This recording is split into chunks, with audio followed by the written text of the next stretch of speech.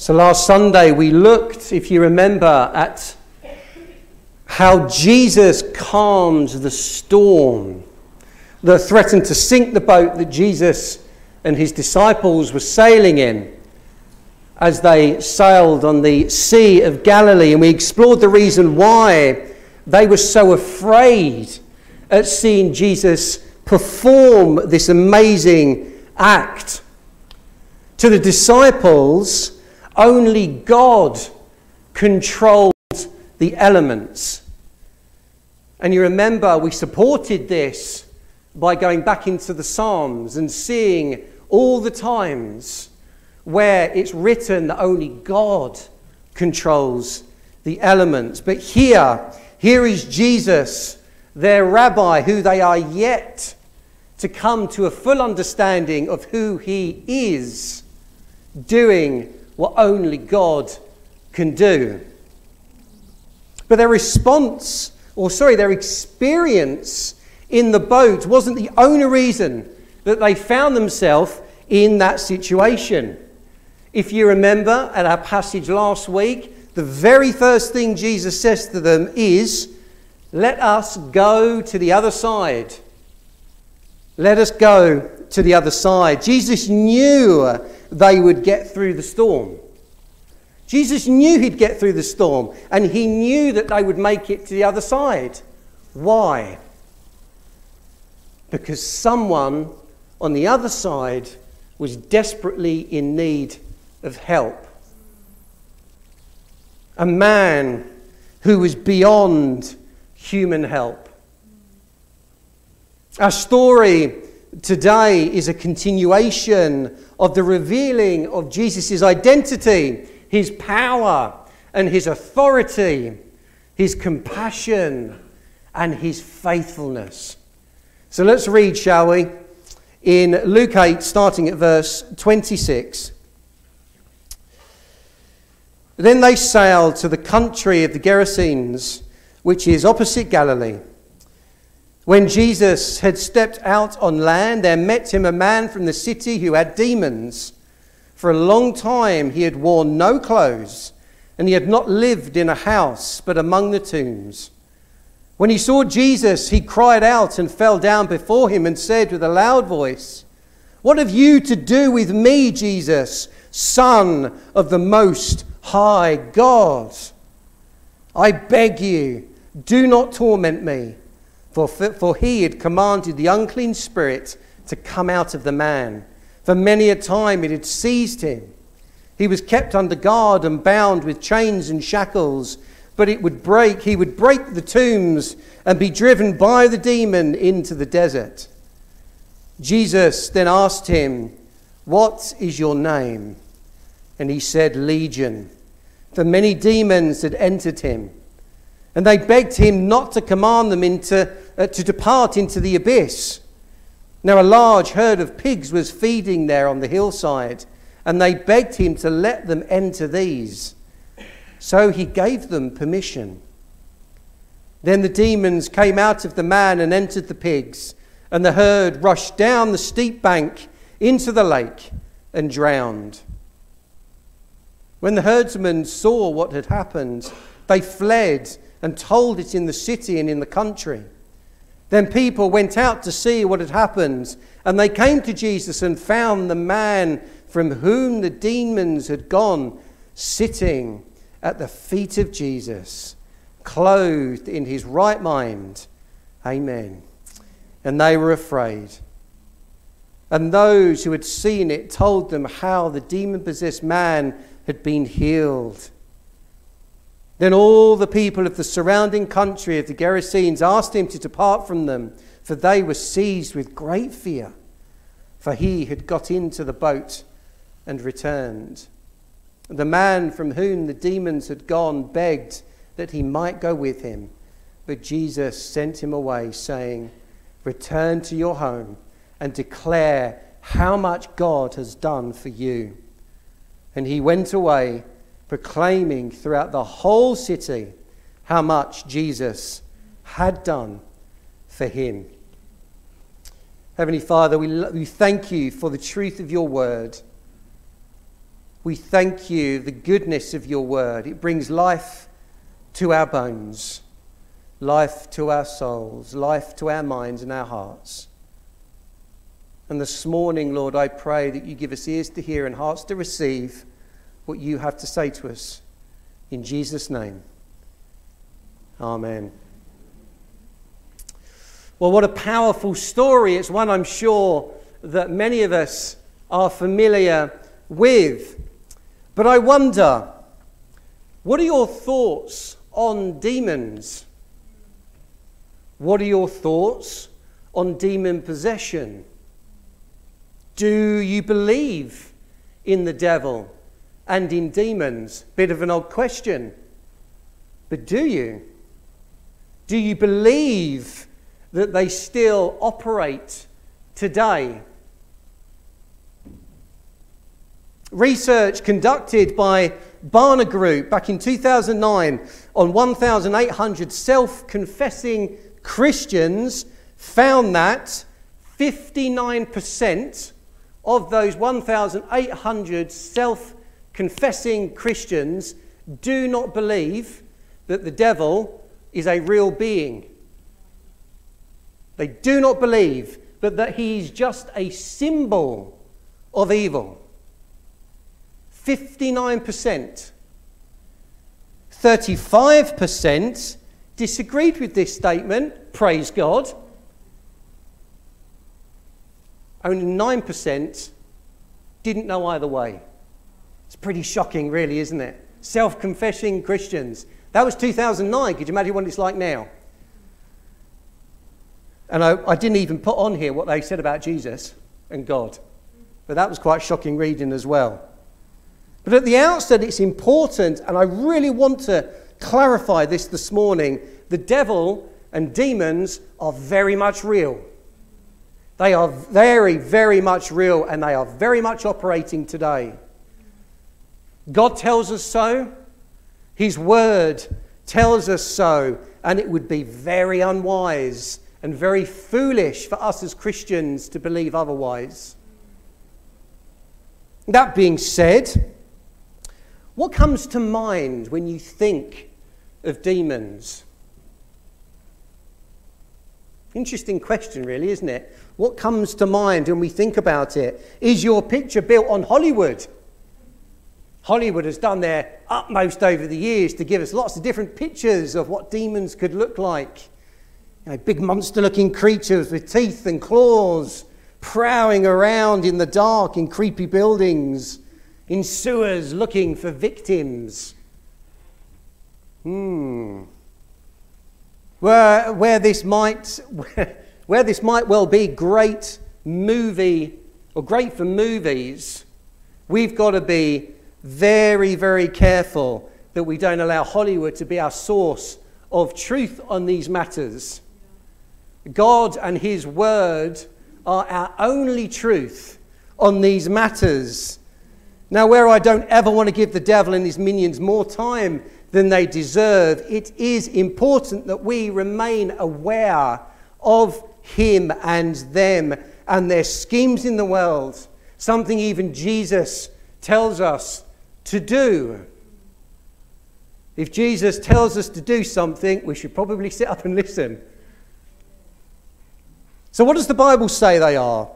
Well, quite simply, demons are fallen angels, spirit beings created by God who, through their God-given free will, chose to follow their leader in rising against God to take control. That was a bit of a silly mistake, wasn't it?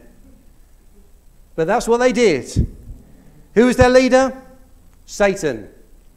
Satan, a once holy being created again by God, his pre-fall name, Lucifer, morning star. Ezekiel tells us that he was an anointed guardian cherub, quite possibly one of the highest orders, if not the highest orders of angels. But that wasn't enough. It wasn't enough for him. Pride got the better of him, and he desired to sit on the throne of God. So he tried to overthrow God and take power for himself, resulting in a war breaking out in heaven. The archangel Michael kicking butt, excuse the word, kicking him and a third of the angels out of heaven. And from that moment, the devil and his fallen angels have had one purpose, to try to disrupt and overcome God's plans in the world. And our story today is an example of one of those ways the devil tries to accomplish this plan. Coming back to our passage, there are three aspects to this story that I would like us to touch on briefly this morning. The first is this: the destructive power of evil. The second is the authoritative power of Jesus. And the third is the liberating power of Jesus. So let's look at this. The destructive power of evil. Let's go back to our passage. Verse 27 says this: when Jesus had stepped out on land, there met him a man from the city who had demons. For a long time he had worn no clothes, and he had not lived in a house, but among the tombs. And if we jump to verse 29, it says, for many a time the demons, had seized him. He was kept under guard, bound with chains and shackles, but he would break the bonds and be driven by the demon into the desert. Doesn't your heart break for this man? It really does break for him. What a poor man.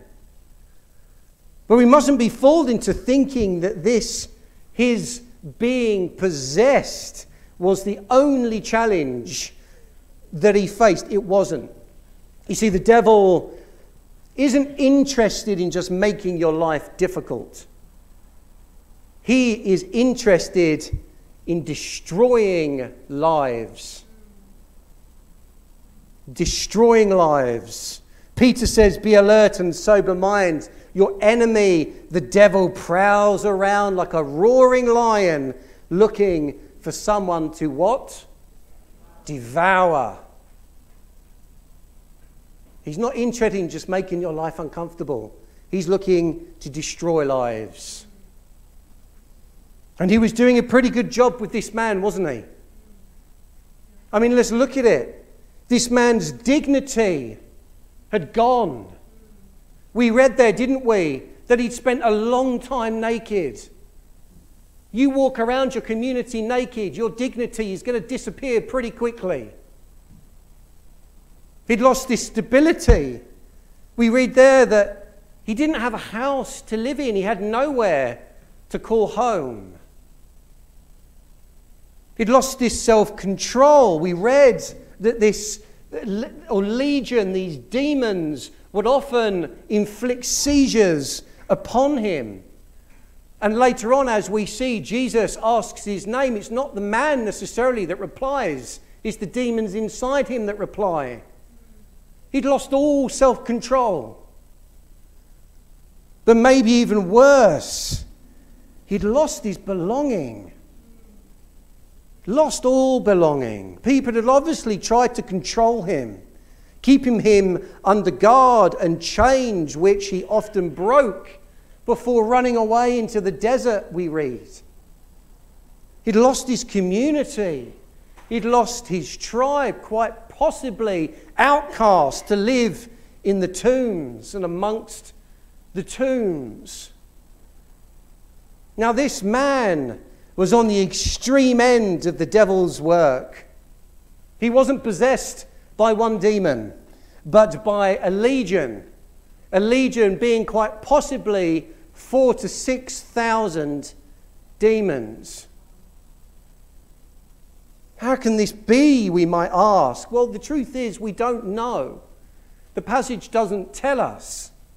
But Scripture does give us some possible, or at least in our case today, one possible answer. If you have your Bibles with you, turn to Luke 12.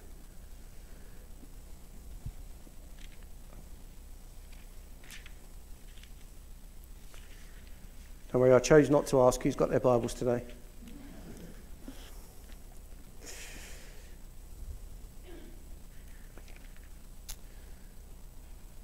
Luke 12, starting at verse 43.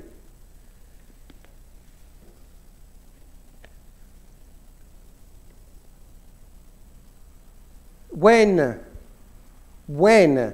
the unclean spirit, this is Jesus speaking, has gone out of a person, it passes through waterless places seeking rest, but finds none. Then it says, I will return to my house from which I came. And when it comes, it finds the house empty, swept, and put in order. Then it goes and brings with it 7 other spirits, more evil than itself, and they enter and dwell there. And the last state of that person is worse than the first. What did I say? Sorry. Matthew 12, verse 43. Did I? Sorry. Matthew 12. So I'll read that again. So Matthew 12, verse 43.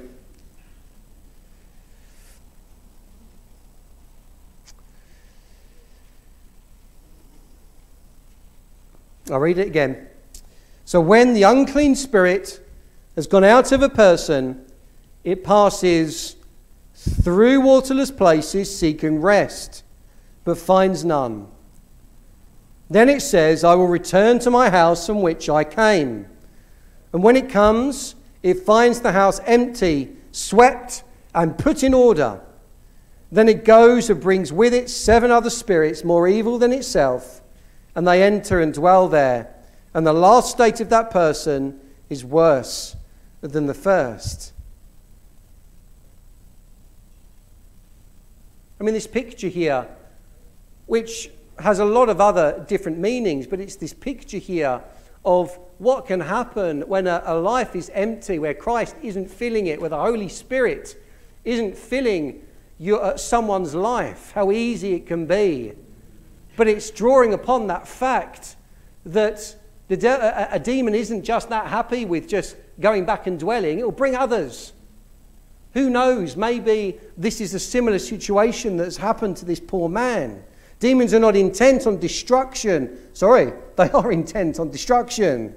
But it's important to remember, and it is very important to remember this, possession is not as common as some might think.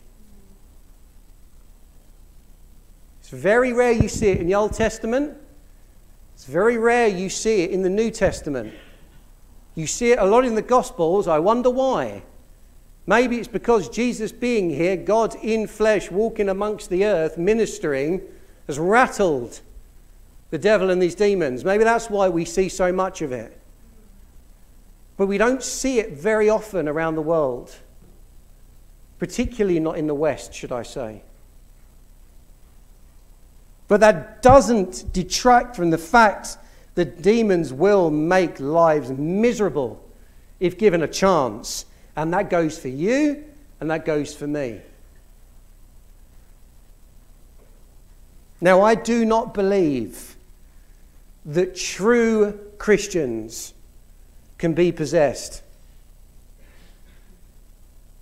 I do not believe that. But I do believe that we can be oppressed. There's a big difference. I don't believe we can be possessed as a true Christian, but I do believe that we can be oppressed. Paul says, do you not know that you are God's temple and that God's Spirit dwells in you?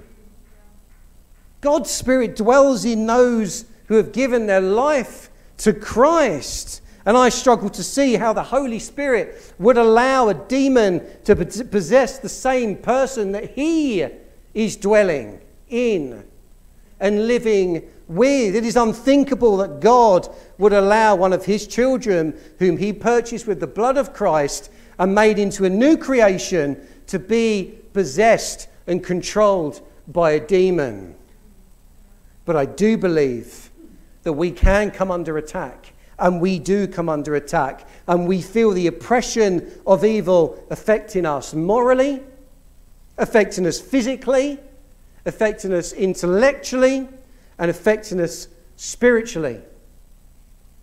Morally, to entice us to sin, making sin look appealing, so we choose it over obedience to God.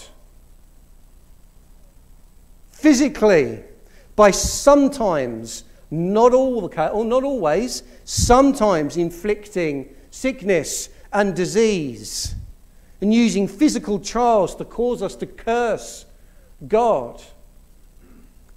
Intellectually, by seducing us to believe false doctrines, casting doubt that keeps us intellectually blinded to the spiritual truth of the gospel, and promoting confusion that causes us to act hastily, irrationally, and foolish. And last, but very much not least, spiritually, by taking every opportunity to snatch away the word of God sown in a believer's heart. And how does he do this? Any possible way you can conceive. Any possible way.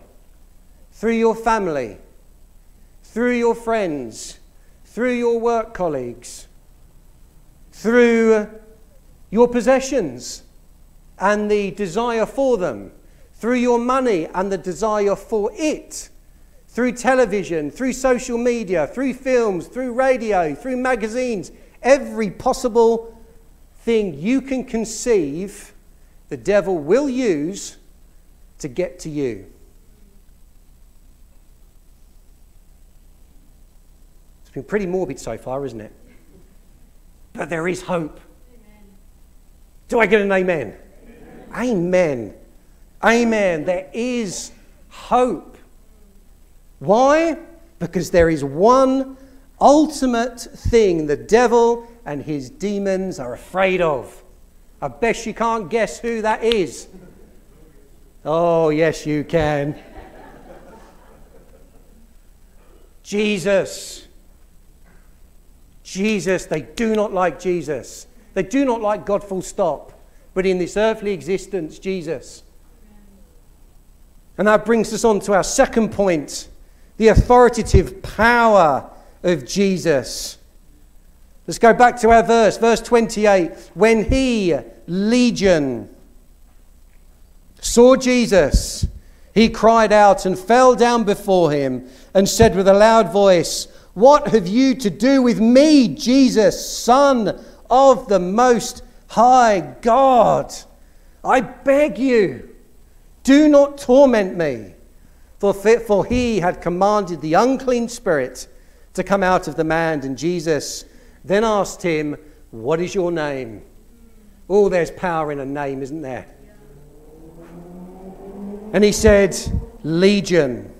For many demons had entered him, and they begged him not to command them to depart into the abyss. I would suggest to you that the most obvious truth that beams, that jumps out of this encounter, is the fact that Legion absolutely knew who Jesus was.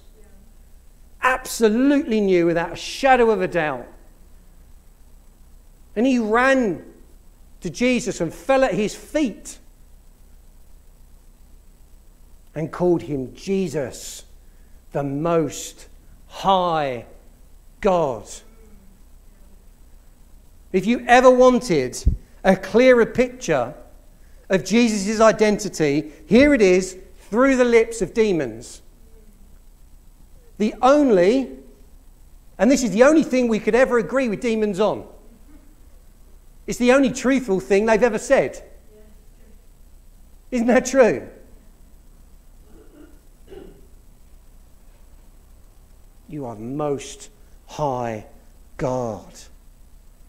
What's more, Legion didn't just know who Jesus was, they were frightened of him.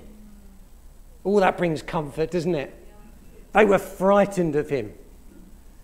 Excuse me. Frightened that Jesus would cast them into the abyss being that holding pen for demons before their ultimate resting place, if you will, the lake of fire.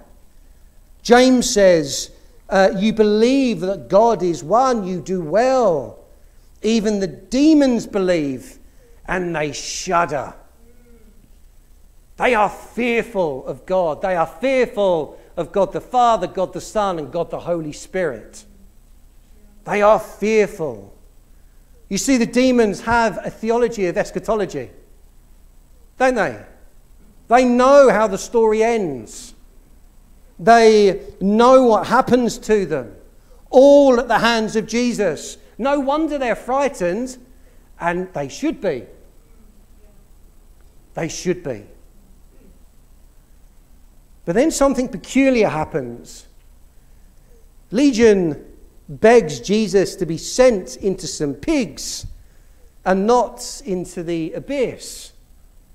And Jesus gives them permission.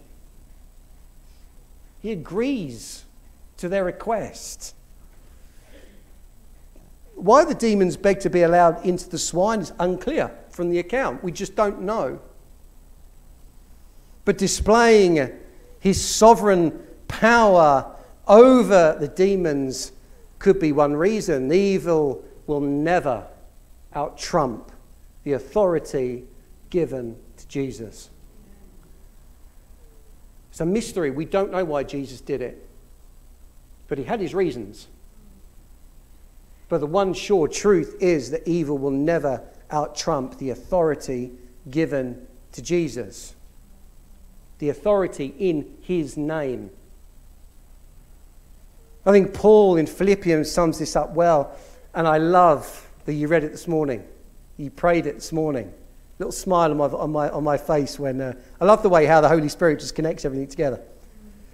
Therefore, God has highly exalted him and bestowed on him the name that is above every name, so that at the name of Jesus every knee should bow in heaven and on earth and under the earth, and every tongue confess that Jesus Christ is Lord, to the glory of God the Father. Isn't this similar to what we read the Legion did? Fell before Jesus on their knees and called him the Lord Most High. It doesn't matter how evil is. They cannot run from the fact that they are nothing compared to Almighty God. Nothing. And this brings us to our last point today. The liberating power of Jesus. Back in our passage at verse 35 we read, "Then people went out to see what had happened, and they came to Jesus and found the man from whom the demon had gone sitting at the feet of Jesus, clothed and in his right mind. And they were afraid. And those who had seen it told them how the demon-possessed man had been healed." Praise God. Praise God. This man had been in the darkest depths of existence. He had lost his dignity. He'd lost his stability. He'd lost his self-control. He'd lost belonging at the hands of Legion. Beyond the help of humanity, but not beyond the help of Jesus.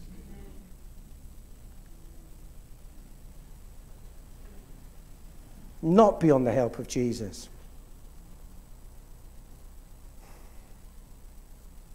Jesus had crossed a vast lake to find this man.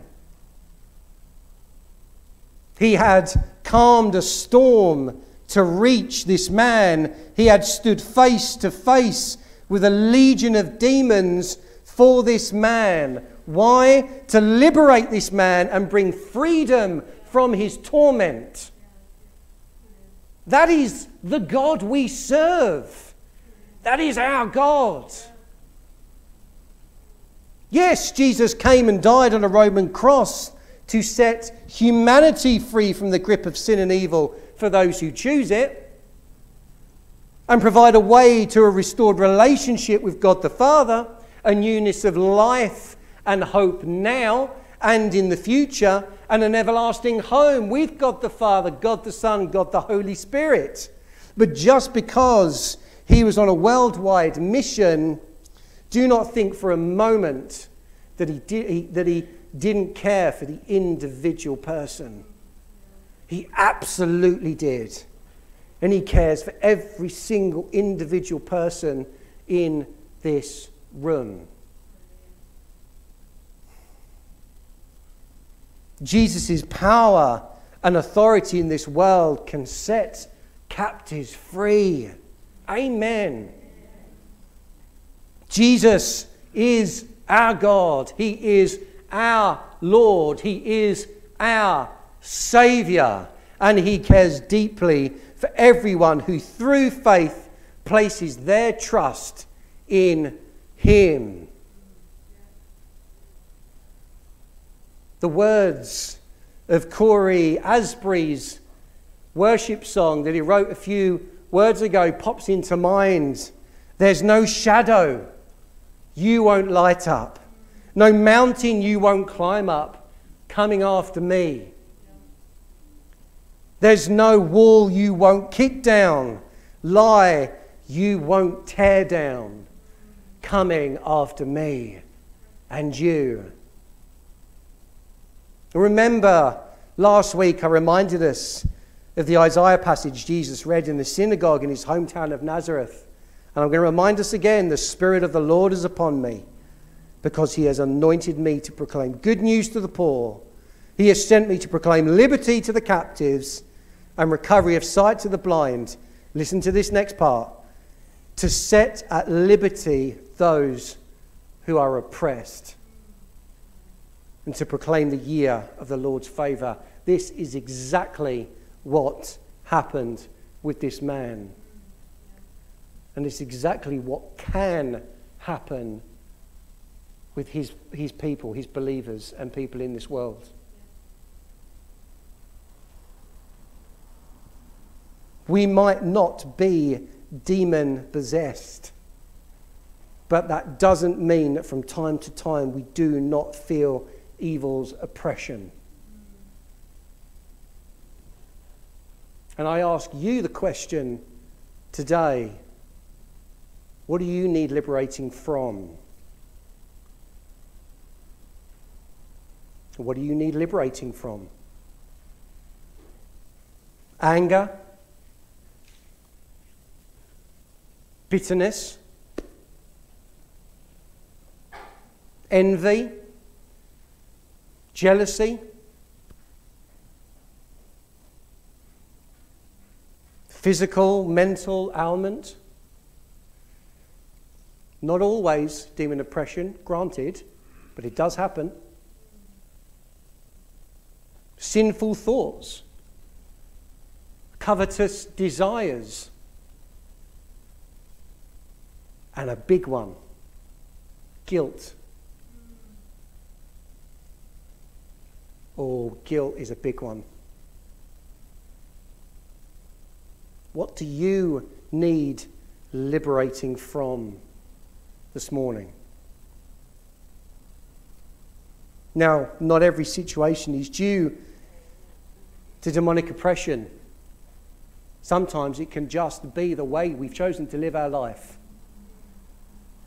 Yeah, there is sometimes we blame the devil, it's not even him doing anything. But that doesn't mean, with all of these things, that Jesus is any less able to help us to overcome those areas that we need liberating from. And I want to encourage you today, and we say this every week because we believe in its importance in the life of a believer. The prayer area will be over here. Don't underestimate prayer. Do not ever underestimate the power of the Holy Spirit dwelling in us to help us to overcome, to help us and free us from these areas of our life that we struggle with, that hold us back to being that one step closer to being Christ-like and being that bit closer to being a brighter light in this world. Liberation doesn't always have to mean being liberated from demon possession. It can be as simple as bitterness and anger and all of these little things. We have all been liberated by Jesus' blood on the cross, have we not? But sometimes there are those things in our life that the devil will exploit. And we've got to be people who are strong enough and bold enough to stand in the name of Jesus with his help and in his power, not our own, and allow Jesus to do the work there. If the band would like to come up, please. Thank you.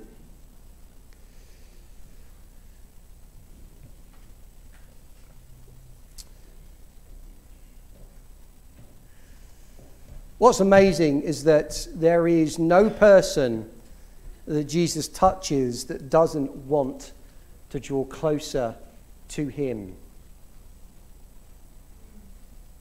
The community begged Jesus to leave and are quite understandably angry about the pigs.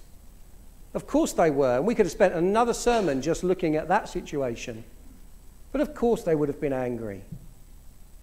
You know, here's this Jewish rabbi, in their eyes, this Jewish rabbi casting out demons, you know, and causing their herds of pigs to run off and, you know, into the river. That's their livelihood. Just another example of how the devil just works his way in, isn't it? Destroys someone's livelihood.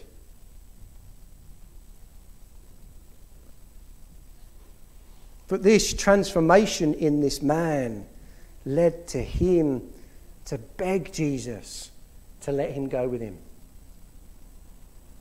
As I'm sure if we were in that situation, every single one of us would have done the same.